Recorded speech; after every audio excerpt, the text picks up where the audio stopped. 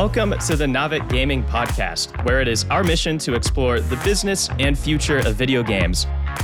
We bring together the industry's brightest builders, investors, and thinkers to keep a pulse on current events, dissect emerging trends in games, share lessons learned, and have a great time. This podcast is also part of Navik's growing ecosystem, which ranges from free and premium research to consulting and advisory services. For more information, visit www.navik.co. Now, let's jump into the episode. Hello, everybody, and welcome to the Navik Gaming Podcast. I'm your host, Alexandra Takei, and this is the interview and insights segment.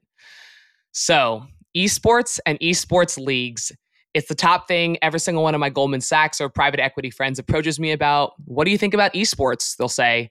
And it's usually first from a point of utter fascination that it exists, and B, this misconception that esports is an incredibly lucrative business. The other day, my real estate professor told me that his golf buddy asked him to invest in this thing called Team Envy. He was like, so you know games, and what is this Team Envy, and should I do it? And so beyond that being a little bit of a boomer giveaway, it's honestly a good question.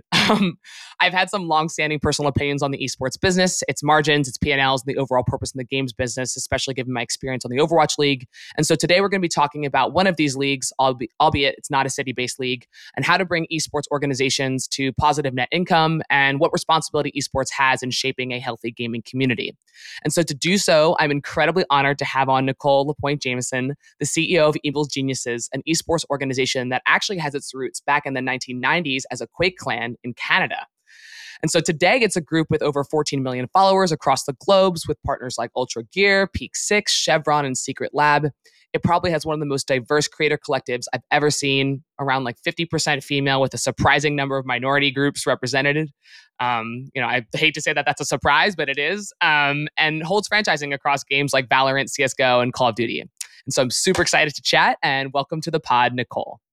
Thank you so much for having me, Alex. It's exciting to be here and hopefully share some of the hard truths, but change your mind on some of the not truths of our space.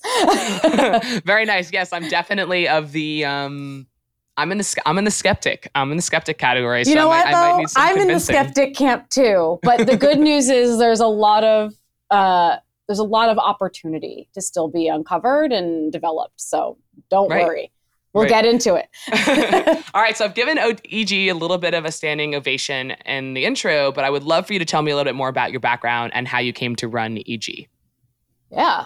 So I guess at face value, a quick Google would show you I worked in investing for a PE firm, which is kind of the boring answer of how I came to EG. So I bear with me editorializing, but I'm going to go back 15 years to a little girl named Nicole in Connecticut, who actually was born without fully formed Achilles tendons. So I was in walking therapy, wheelchairs, surgery, the whole gambit until about middle school, until I had bilateral Achilles tendon extensions. And I swear this strange tangent is relevant because unlike other little kids that made friends through team sports or gym class or recess, I was the kid who had to try to convince other kids to play board games with them in the nurse's office.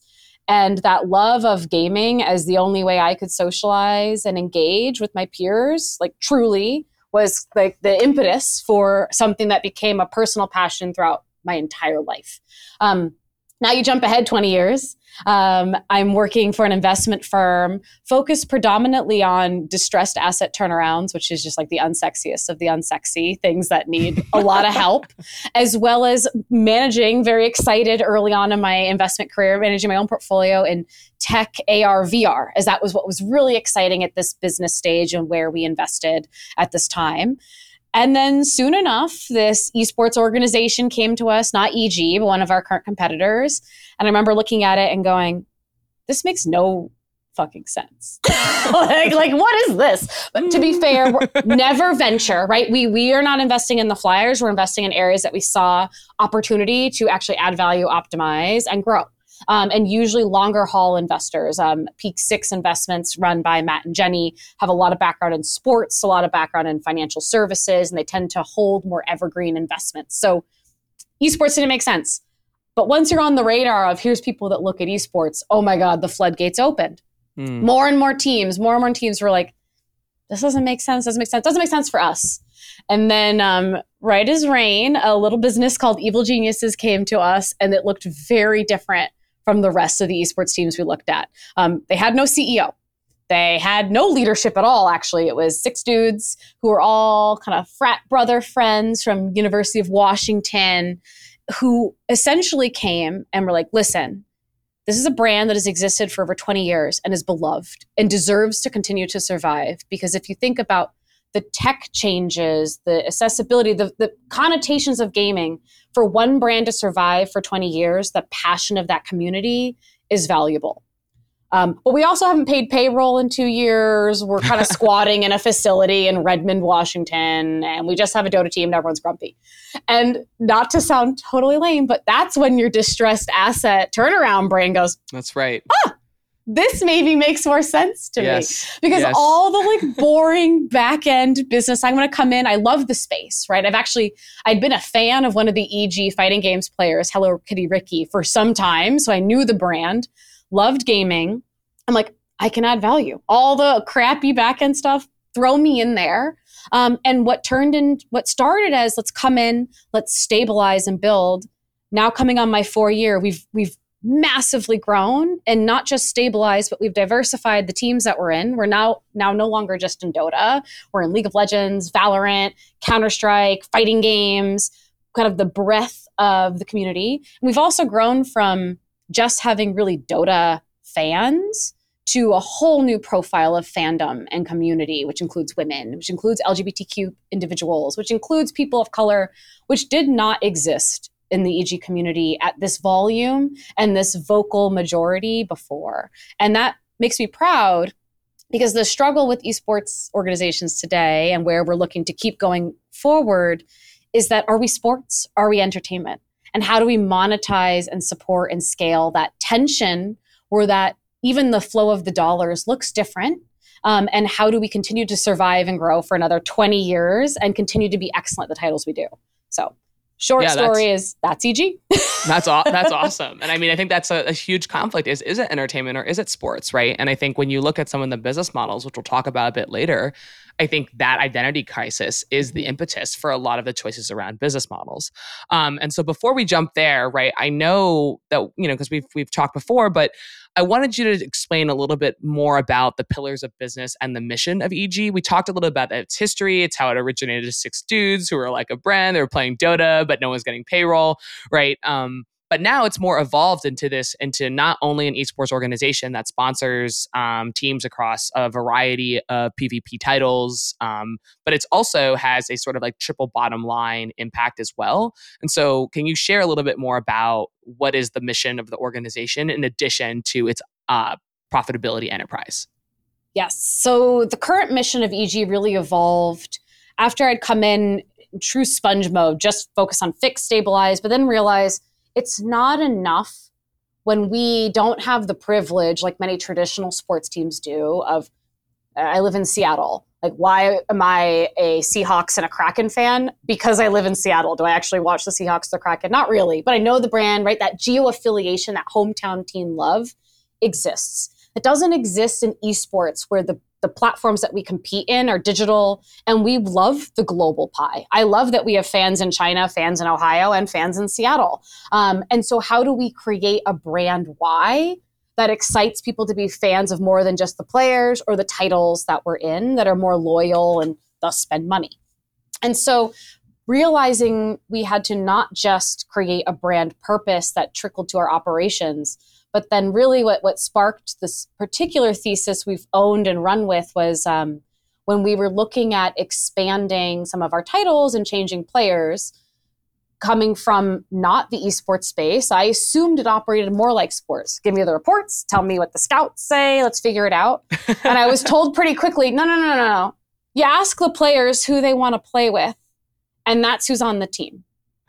And so being devil's advocate, as you'll all pick up really quickly, devil's advocate, pragmatic Nicole, I was like, there's no way that is the most logical way that we should be approaching talent development, because it becomes incestuous. And it was incestuous. Mm-hmm. And especially for EG, where we received a League of Legends franchise slot, essentially entered a new title in an off-season period. So we had a very quick time to get talent.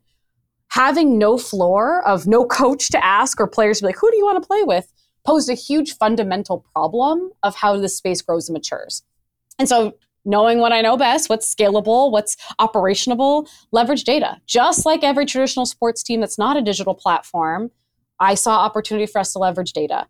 And what's interesting is when you're more empirical with your approach to scouting and development, you not only can be more thoughtful around spend and how you engage competitively, but also really interesting subsets of that found that the more empirical, wide net, open-minded we were, the more diverse talent came from in-game to boardroom at EG. We were able to front our first mixed gender roster in a first-person shooter title, Valorant, by scouting empirically. We were able to find a 15-year-old Fortnite player and identify that he was going to be the next superstar League of Legends ADC, Jojo Pyun, who still is today. We were able to really do a lot of interesting firsts through that empirical and experimental mindset. And really what I would say our mission has been not just use data, which is kind of a lame mission, but we need to think with inclusion. So we believe you can't sacrifice competitive, cultural, and commercial success in all that we do. And so leading with the why and the intent of cast a wide net and the best of the best, no matter where they are or where they come from, can have a home here, is the grounding principle of everything we do at EG. Yeah, that's honestly pretty epic. And I think that that's just such an interesting dynamic that it happens in esports too. I mean, this is like basically that bringing that level of meritocracy to esports, right? And being like, oh, like I'm only going to play with my friends and who wants to be on the team? Oh, it's a guy that I played with before. I think that also is basically part of the flywheel and the cycle of why there's also a lot of like gender imbalance in esports and toxicity in esports as well. And so we're going to talk about that later on. But for sure, I want to nerd out on your paper that I read where it was exactly this, right? Players like, I don't want to play with a girl because they're not good.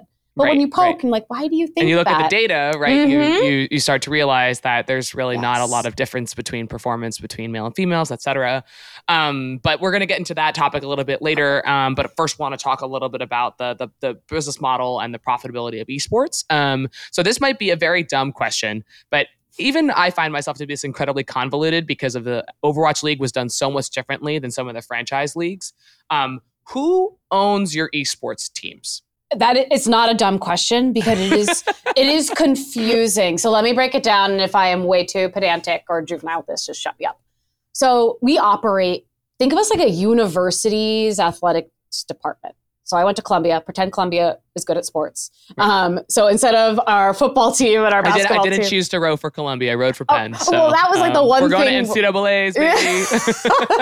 So I'll use our better sports. Pretend we have fencing, we have rowing, cricket, I don't know. But instead of those titles, Counter-Strike, Valorant, the nuance with that is we have to be prepared to operate all of those with distinct players, distinct seasons, distinct fan bases. But what's also uniquely distinct with esports is the game is owned by a company. Basketball isn't owned by a company. So that also means the rules of basketball tend to not change that much. It is easy to understand and believe in the tenure and stickiness of basketball.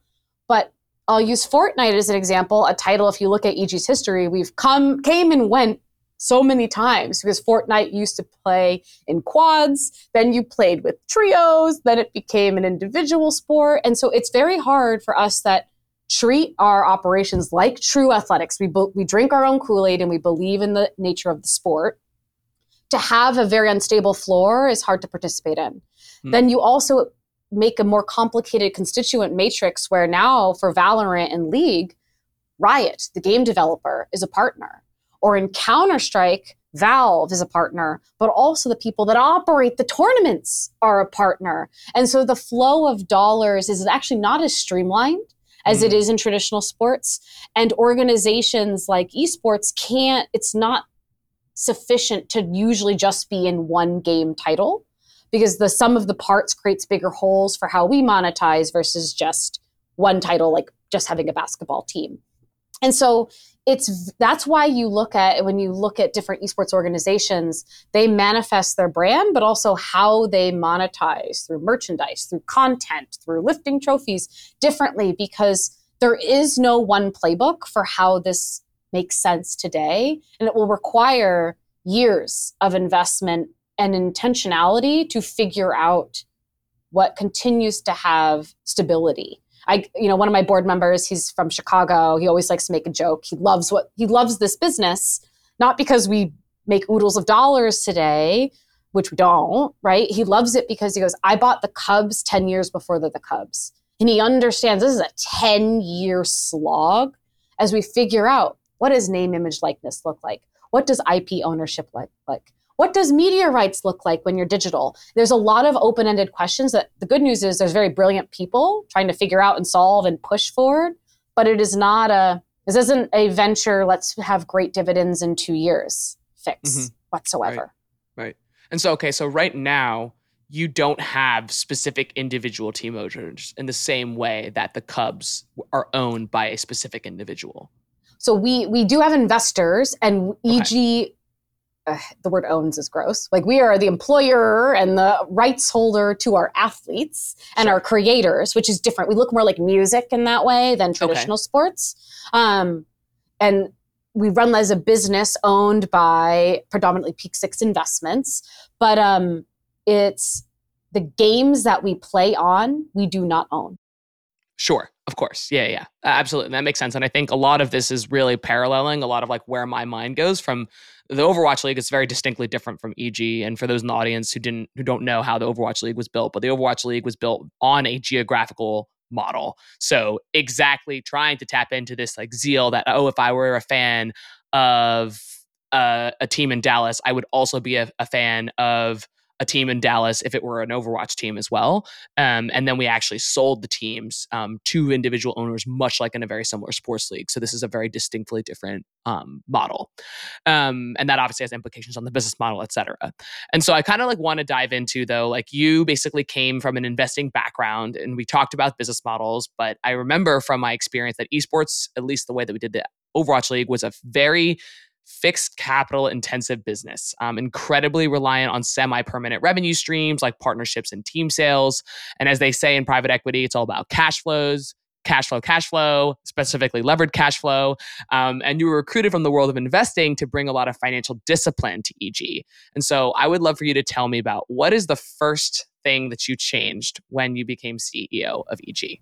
Well, the actual first thing, which is totally ridiculous, is I had to change all of our plumbing and hire a plumber because no woman had ever used our office bathrooms.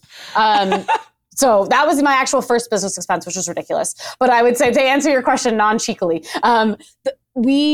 besides the recruiting and scouting, I saw immediately the understanding and building the empathy of, especially in EG's case, 20 plus years of, we do this because we love it. Everything else be damned. But they were in a spot where like that wouldn't work anymore. The business would go under.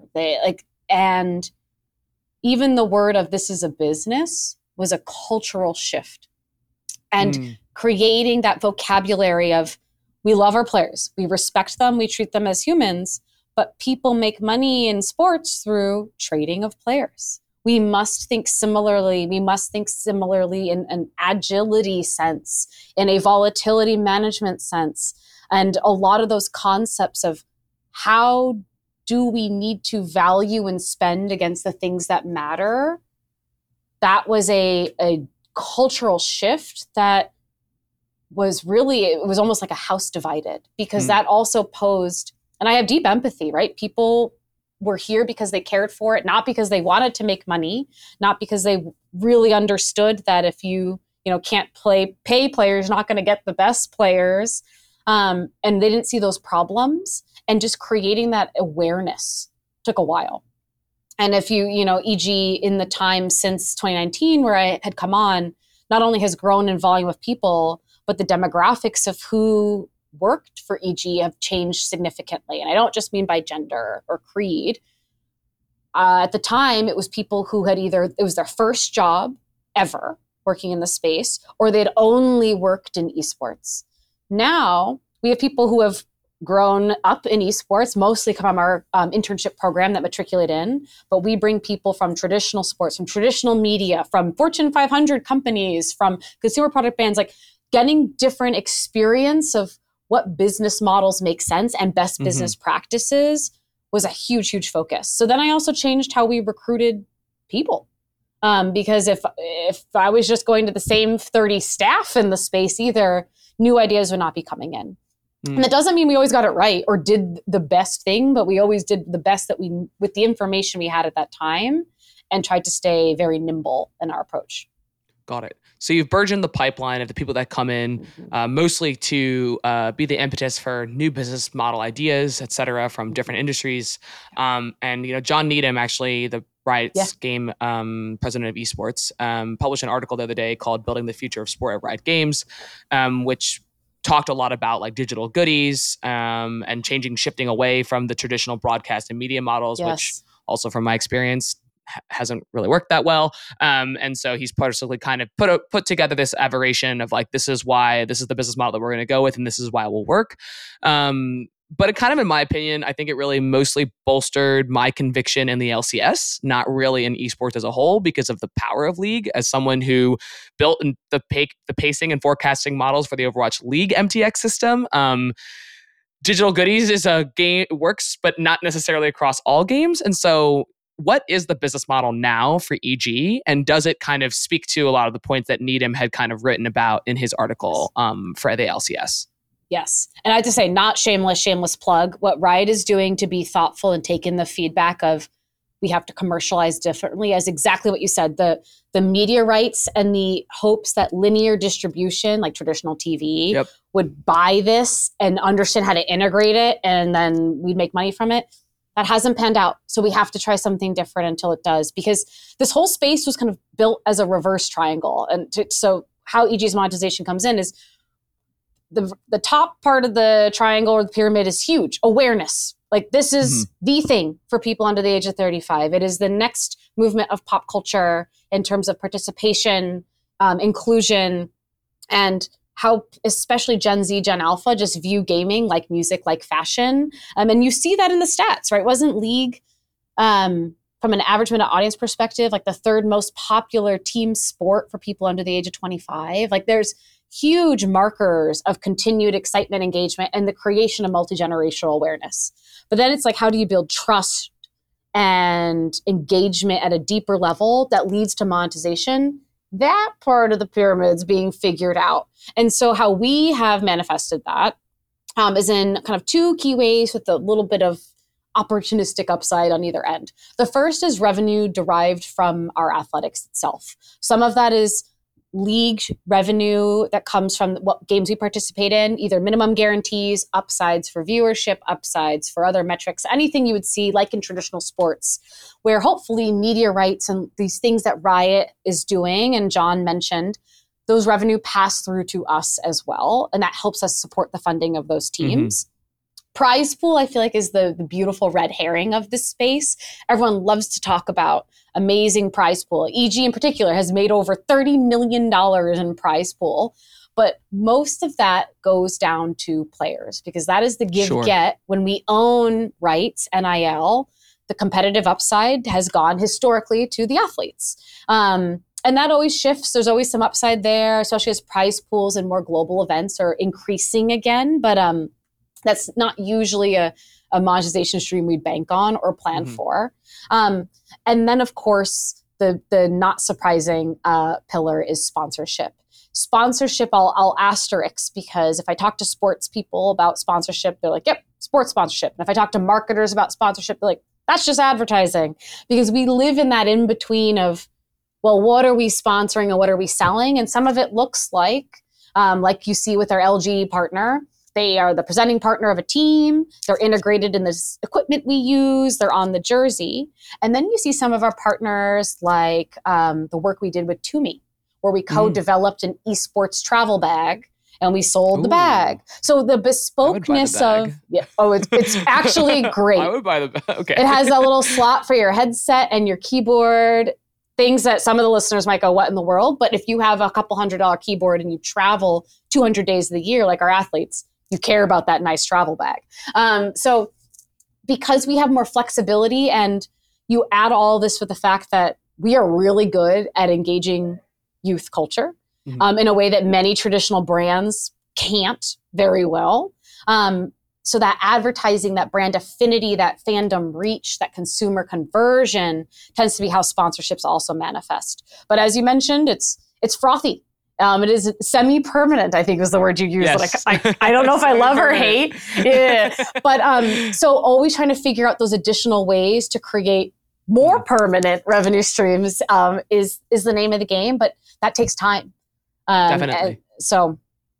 Yeah. Got it. I mean, so it sounds like, okay, so, and I actually want to dive in. I'm glad that you mentioned the sort of there's a sponsorships part, and then there's also the kind of the revenue share and the MG part, which is a very similar structure. And in Needham's article, he talked about detailing like lowering the entry fees to basically like be a franchise team for Valorant or be a franchise team for League. So I think, like there's actually like almost like this like weird trade where you as a league have to pay in to potentially be considered to be part of the franchise league. So my question to you is, what do you think should be happening on the game developer side? Like you said, basketball is free to the universe, but League is not. It's owned by a company. What do you think that the game developer side, like a Riot or a Blizzard or Valve, should be doing to make the team entry more egalitarian and make that revenue share a little bit better? Because I think the problem, at least for the Overwatch League, was that once you started splitting it amongst the parties, you started splitting it amongst the game team that was making all the tech to run the Overwatch League, the cameras, the shots, and the skins themselves. Then you had the team owners. Then you had the players themselves. Then you had like Blizzard. And once you basically started splitting this money up, there wasn't enough to go around. So just kind of walk me through how you're thinking about that. It's an interesting one. And what I think, I have good opposite examples of what I see today. Of the more egalitarian, the less valuable a slot is, right? And so a good example of someone that operates this way is Valve. Valve truly believes 5 friends can get together in their garage and make it all the way to LAN.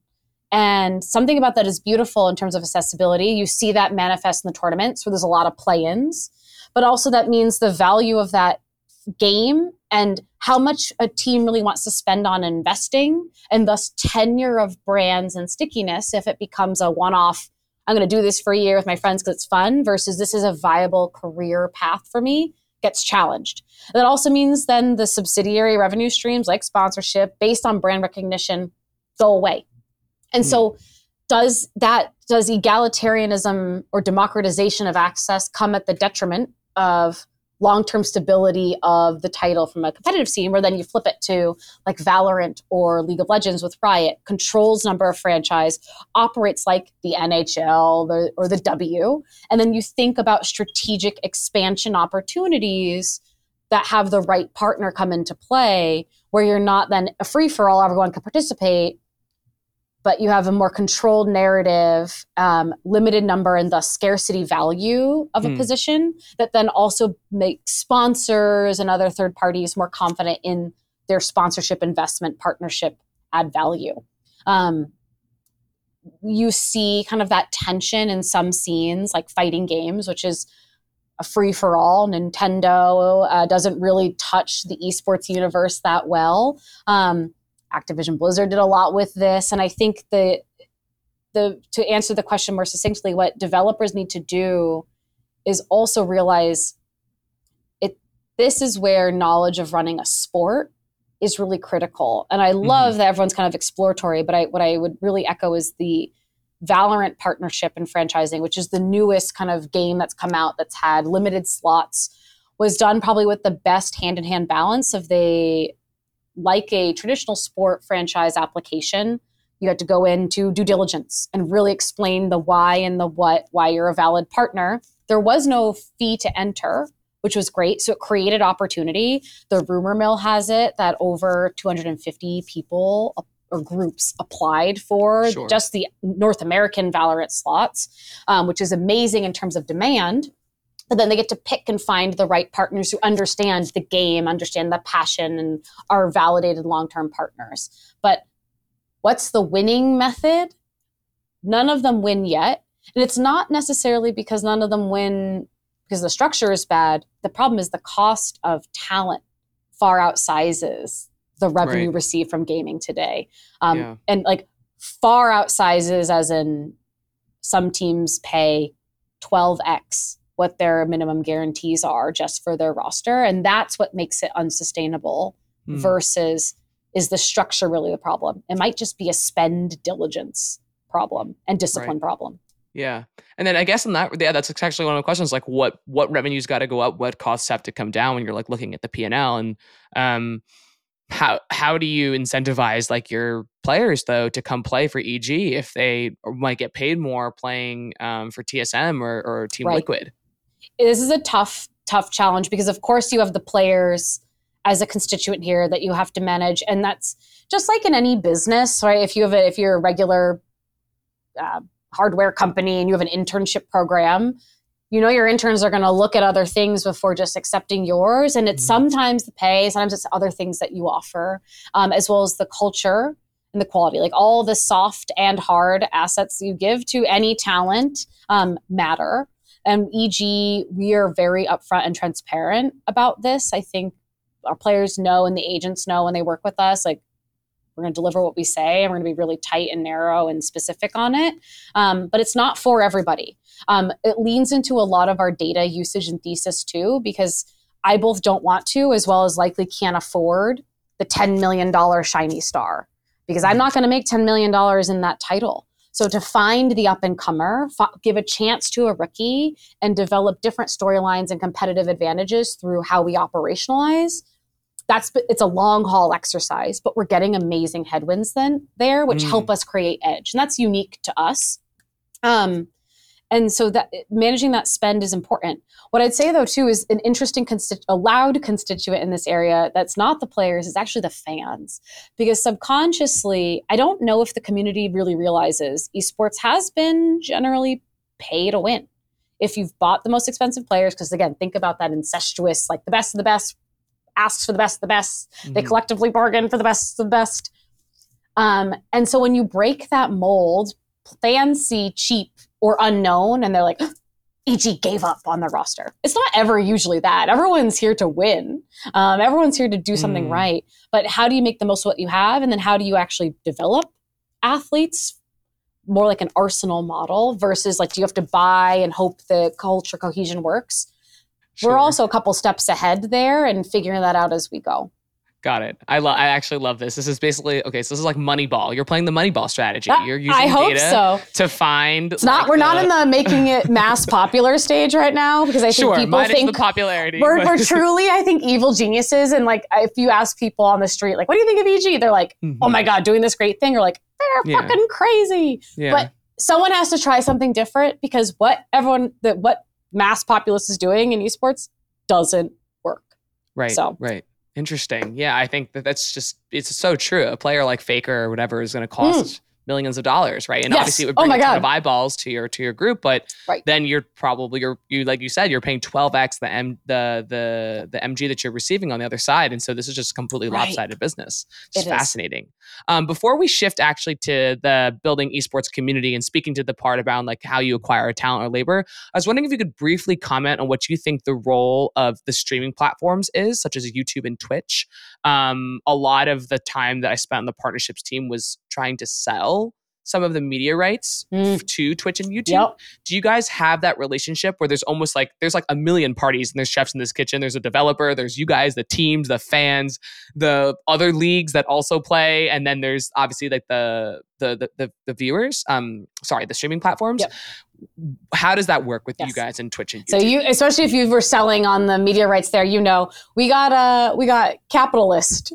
Yes. Twitch, we have nowhere to go. So basically, Twitch and YouTube realized they own the thing. So why pay people? And I'm like, I respect that, but it sucks. Yeah, I do respect it. I know. And the really ridiculous answer. Like, that's why I wish. And what's interesting, I feel like we're arm in arm with women's sports in the US right now of people watch this. You have to care about it. Who's going to pay to get this fandom loyalty? Is it Roku? Is it YouTube? Is it ESPN2? There's some challenges. As a funny anecdote, actually, ESPN2 hosted League of Legends, I want to say summer finals once, but they ran their ads during pick ban, right? Like how you convert a digital stream experience that has different cadence than linear TV requires some finesse. So people were like, what's happening? And everyone was grumpy. But I think there's definitely some learning, but it would be remiss to not realize this is where like the future of consumers lives and engages, and every brand, all the savvy ones are aware of this and are showing up. And media rights, especially for these streaming services hungry for content. I even think I watched Counter-Strike on a Delta flight recently. Like there was some ESEA tournaments on. I'm like, whoa, like people are looking for content and are continuously being more open-minded around, okay, yeah, gaming is content, gaming has eyes, and hoping people will continue to spend in that media rights. But the challenge is, as an individual team, you can only do so much. Mm-hmm. The leagues, the developers have to be open-minded. And what I think is an interesting turn is Blast, a Counter-Strike and I think Apex Legends tournament operator, actually started Blast TV, their own media rights and distribution platform where it has integration with real money betting partners and other ways for fan monetization. And I'm curious to see for the developers that have development resources, if Twitch and YouTube aren't paying, wonder that will continue to grow and go. Yeah, absolutely. Yeah, thank you for sharing your comments. It's just such a total duopoly. Yes. And so it's just so difficult to actually like have any kind of negotiating leverage. And I would suspect it's probably even worse from the league side, if it's that way for the game developer. So our final topic, we juggled how to bring profitability to an esports league. And now I'm going to talk about bringing equality and diversity to an esports league. And so I'm going to run through some stats first. I recently wrote a research paper with a colleague in my racial bias and inequity course this past winter on the gender bias problem in competitive gaming. And of course, you're familiar because I sent you the paper and we chatted last. So, and this is what you live and breathe this every day. So kind of bear with me. But the TLDR is the following. Gaming is big. Number one. 2, players used to be all men, but now it's around 50-50, 40-60 split, depending on the genre of game. And so this is obviously blended across platforms and genres. So on the consumer side, gaming is becoming a lot more egalitarian and 50-50. Number 3, but 6% of video games feature a female lead character. Number 4, on the industry strat side, women only make up 24% of the gaming industry, and like one of the top 14 gaming companies have more than 3 women in leadership positions. And number 5, on the esports and competitive gaming side, only one of the top 500 earning professionals is a woman, and the women who play esports earn only, 0.05% of what male counterparts earn. And so we broke this down into a couple of ways that gender bias had spread and operated into competitive gaming into a few buckets. First, widespread and generally accepted belief among players that women are bad at playing games. So if a woman's good, she's cheating. 2, harassment in gaming disproportionately affects female players, from microaggressions, online toxicity in voice chat, unwanted sexual advances by team members and coaches. This happened to the founder of Method Gaming, and they had several allegations of inappropriately crossing personal boundaries. And third, the total absence of female leaders, except for you. Thank God. If you don't see them, they must not exist, and such the bias perpetuates. And so we come up with all these recommendations in our paper, but I'd like to pause here and ask, what do you think is the solution to all this? And what are you guys doing in an actionable way at EG to counteract some of these forces? I really appreciate, because I did read your paper. I got excited. I appreciate that you don't undermine the impact of like social culture in this space. You know, people will often come to me and go, what do you mean you don't have like women and men playing in the same game? And I go, you got to understand where we came from. When I came to EG, we had 2 rented homes in, out of Illinois and out of Alameda where the players would live. Okay, well, if you're a woman, you probably don't want to live with 4 other dudes.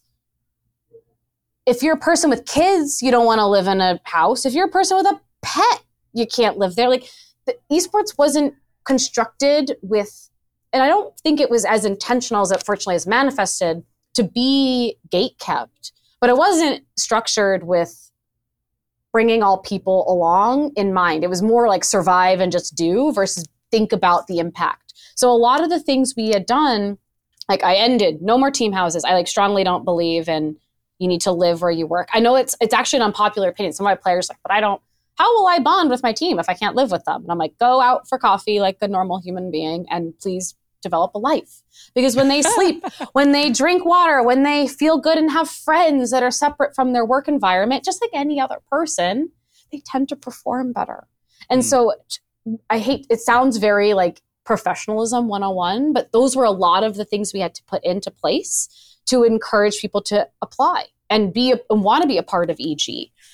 So the cultural nuances were huge. Even like goofy stuff, like we had to fire our old jersey vendor because when we had jerseys made for women, so I don't know if like the crest usually is like your team crest is here and the presenting sponsor crest is here, but on a woman, where does that sit? It was like, whoop, can't put that jersey there. And finding a jersey provider that would make esports jerseys at our volume that wouldn't be like, hey, look at my boobs, took some time. We didn't go with an endemic partner. Like, so goofy things from A to Z really have to be thought of differently. Even the fact that like we were actually one of the first esports organizations to have an HR department, and creating an outlet for opportunity is really, it just didn't exist. So we built from zero pretty quickly. And are always learning because the finesse part that we still are always trying to optimize is you need a standard floor, but then you also have to be able to be bespoke by individuals, right? EG has non-traditional athletes besides just women. We have non-binary individuals. We have transgender individuals. We have furries. We have parents with kids. We have people the Candy Crush moms. Yeah. Yes. Like we have like very different, it's not a one size fit all service. And so for our, 90 talent members with a staff of 30, right? We have to be really scaled to support in high volume. And then you have the fact that they're traveling all over the world. It's a lot of work. It requires a lot of intentionality and you have to be thoughtful. And we're not always going to get it right, but we're always going to try to do better. Especially as our athletes and players skew young.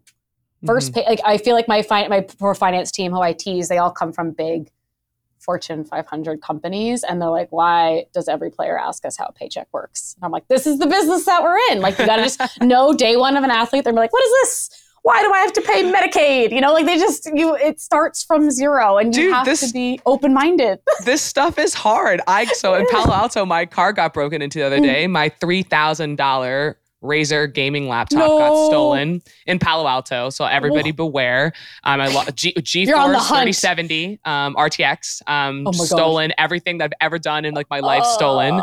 But I learned that a deductible is not what I thought it was. And I may have just really embarrassed myself on this podcast. Did you try to write off your laptop? But I think it's really relevant. I think depending on where and when you grew up, you may not have the same financial education and that kind of stuff. And that's really important, especially as you have young players who might be coming into a lot of money or more money than they had before, right? But they're 14 or 15, they're living in the hype LA TikTok hype house, right? And they have no idea what's going on. 100%. And this is like the controversial part of diversity take. I think we also need to remember that so much of this space, what I think is an amazing underserved diversity opportunity is gaming, because it's very relatively accessible, the social mobility opportunity. There's a reason why poor Black inner city kids tend to play basketball and not polo, right? It's how do you get access to opportunity, resourcing, mentorship. Gaming can change the face of who can participate in sport, but historically, because it hasn't been a well thought out industry, it skews individuals who can afford to not have to go down a traditional work path, right? They know they don't have to support a family. They know they can go big or go home and it's okay. Or they have nothing else, right? It's like a bimodal distribution of desperation or privilege that we have to even out because it shouldn't be that way.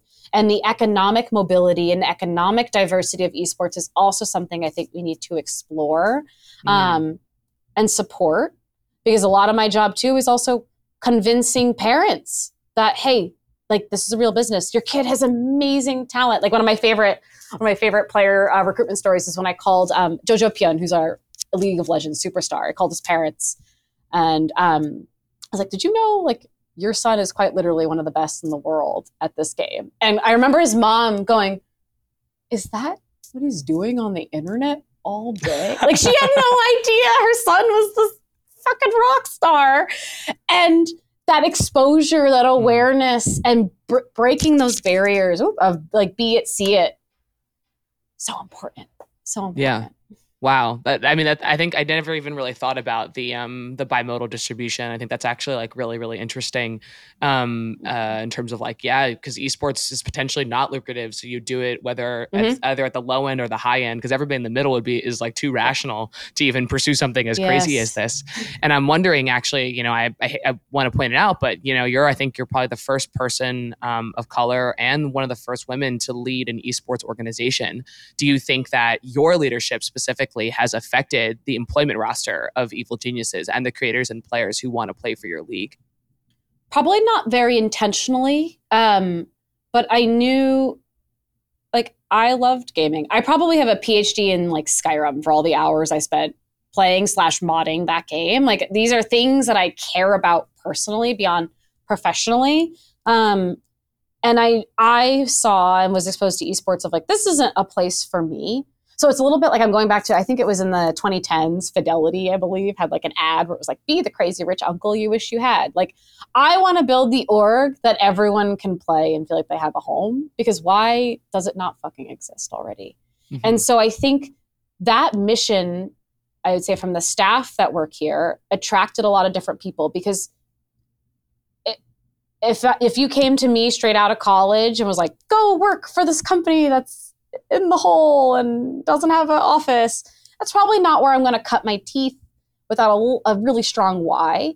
But the more we've leaned into mission, purpose, join us in building something disruptive, let's see where it goes. That's where I've been able to attract our amazing, I was able to poach, I'm going to brag about my people now, but I have amazing team members, like the previous creative director of BuzzFeed UK for gaming. I was able to convince Antonia to come here. Head of MLB social, previous sales at the Islanders, like really heavy hitter leaders. Our HRs from Citadel, like pulling people from really big pedigree names to come and who believe in the why. I think that's how I was able to get really great people to work here, which happened to be diverse.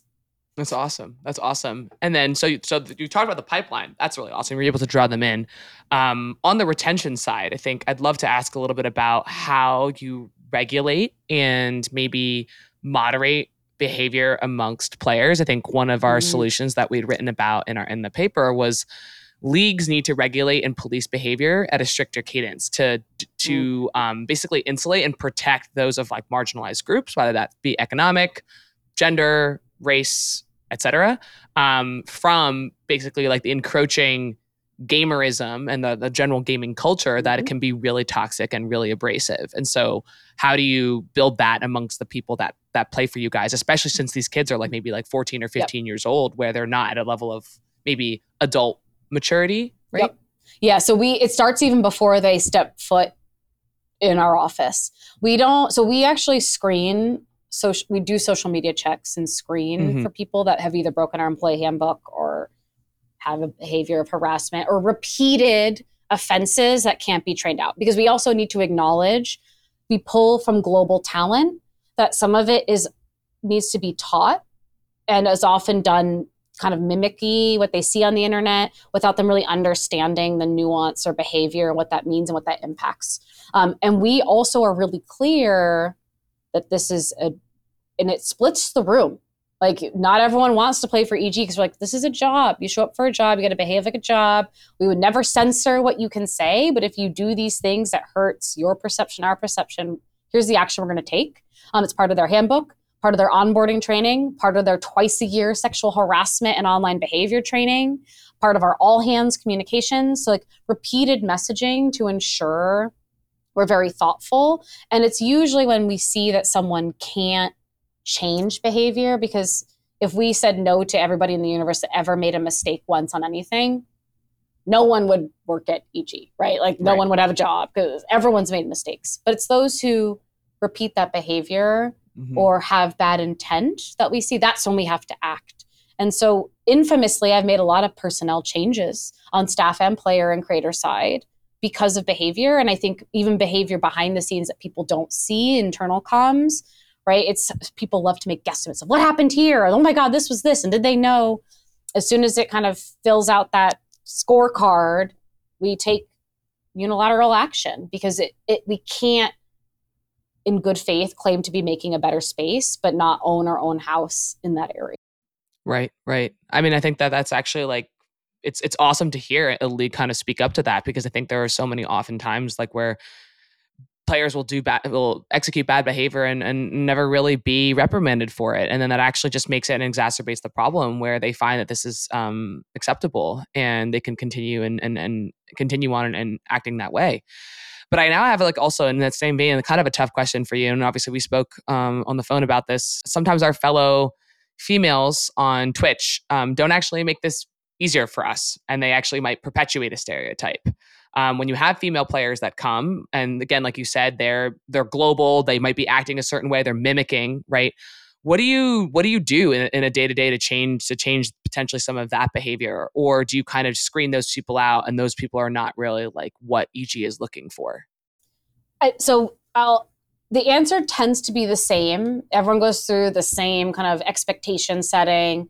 We modulate a little differently, not just even by gender, but for our creators and our athletes in this way. Our athletes is you come here for your athletics. So if your motivations, intent, work ethic, expectations of how you should show up are different than a pro athlete, you're probably not going to be here for very long because you're going to be unhappy and we're going to be unhappy. And we're pretty consistent in that communication and expectation setting and support.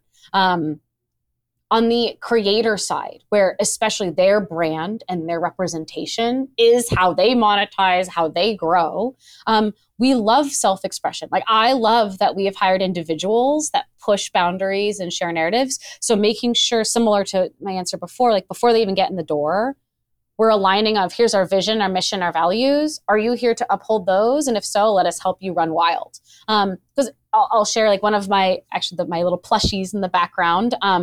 Sonic Fox is a non-binary fighting game. Oh my God, prodigy, like just excellent across all fronts. And they are a very like sex positive figure. And sometimes people are like, was that appropriate? And it's like, we knew it coming in. They're not doing anything illegal, unlawful, or they're not harassing anybody. And so we support them showing up as they are in their truth. And we always use it as a coaching and learning moment, and they continue to be excellent. And those are those stories and moments where we're never going to shame someone for being who they are, but we do have to be thoughtful and especially for our creators, understand like their brand and their brand perception is a lot of their value. As grossly transactional as that sounds, it is the truth. And making sure our creators are educated on that and helping them through situations is the best we can do right now. Got it. Nicole, this has been so stunning. And I want to ask you one last question before we wrap up. If there's one thing that could happen in the world of esports that would make your life a lot easier, what is it and why? I wish leagues figured out media rights. Once we can get this in the hands of people consistently, once we're on a regularly understood schedule of how to watch, how to engage, a lot of the barriers to entry for new people, I think, go away. If you have never used Twitch before and you're a 30-year-old who's heard about esports on the golf course with your friends, that's not an intuitive platform. It's more niche. And the more we can make watching and falling in love accessible, everything else will fall and be easier. But I can't do that by myself. I need everyone's help. Right. Yeah, so that's definitely a big one. But Nicole, this has been stunning. Thank you for sharing your journey, what Evil Geniuses is doing. It might be a little bit sneaky, but it's definitely not evil. And so if anybody in the audience is interested in getting in touch with you, either as a player, consumer, how can they reach out to you or your team?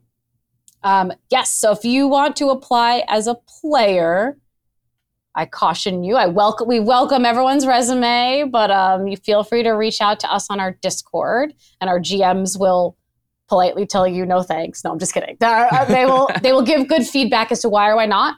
Or you should apply for one of our combines. We're one of the only esports organizations that hosts open combines for most of our titles, which means you can go from Joe to Pro through EG. If you have press, please reach out to press@EG. And if you want to reach out to me on Instagram. And I sometimes respond when I remember to reply, but I usually read everything and I'm happy to engage and chat more. That's awesome. Okay, so on that note, we'll be concluding. Big thank you, Nicole, for coming. Thank you to our listeners. I'll be back in 2 weeks. And so until next time, friends, feel free to hit me up at alexandra@navic.co if you ever have any questions, comments, or concerns. Would love to hear your feedback. And with that, au revoir. See you next time. If you enjoyed today's episode, whether on YouTube or your favorite podcast app, make sure to like, subscribe, comment, or give a 5-star review. And if you want to reach out or provide feedback, shoot us a note at podcast@navic.co or find us on Twitter and LinkedIn. Plus, if you want to learn more about what Navic has to offer, make sure to check out our website, www.navic.co. There, you can sign up for the #1 games industry newsletter, Navic Digest, or contact us to learn about our wide-ranging consulting and advisory services. Again, that is www.navic.co. Thanks for listening, and we'll catch you in the next episode.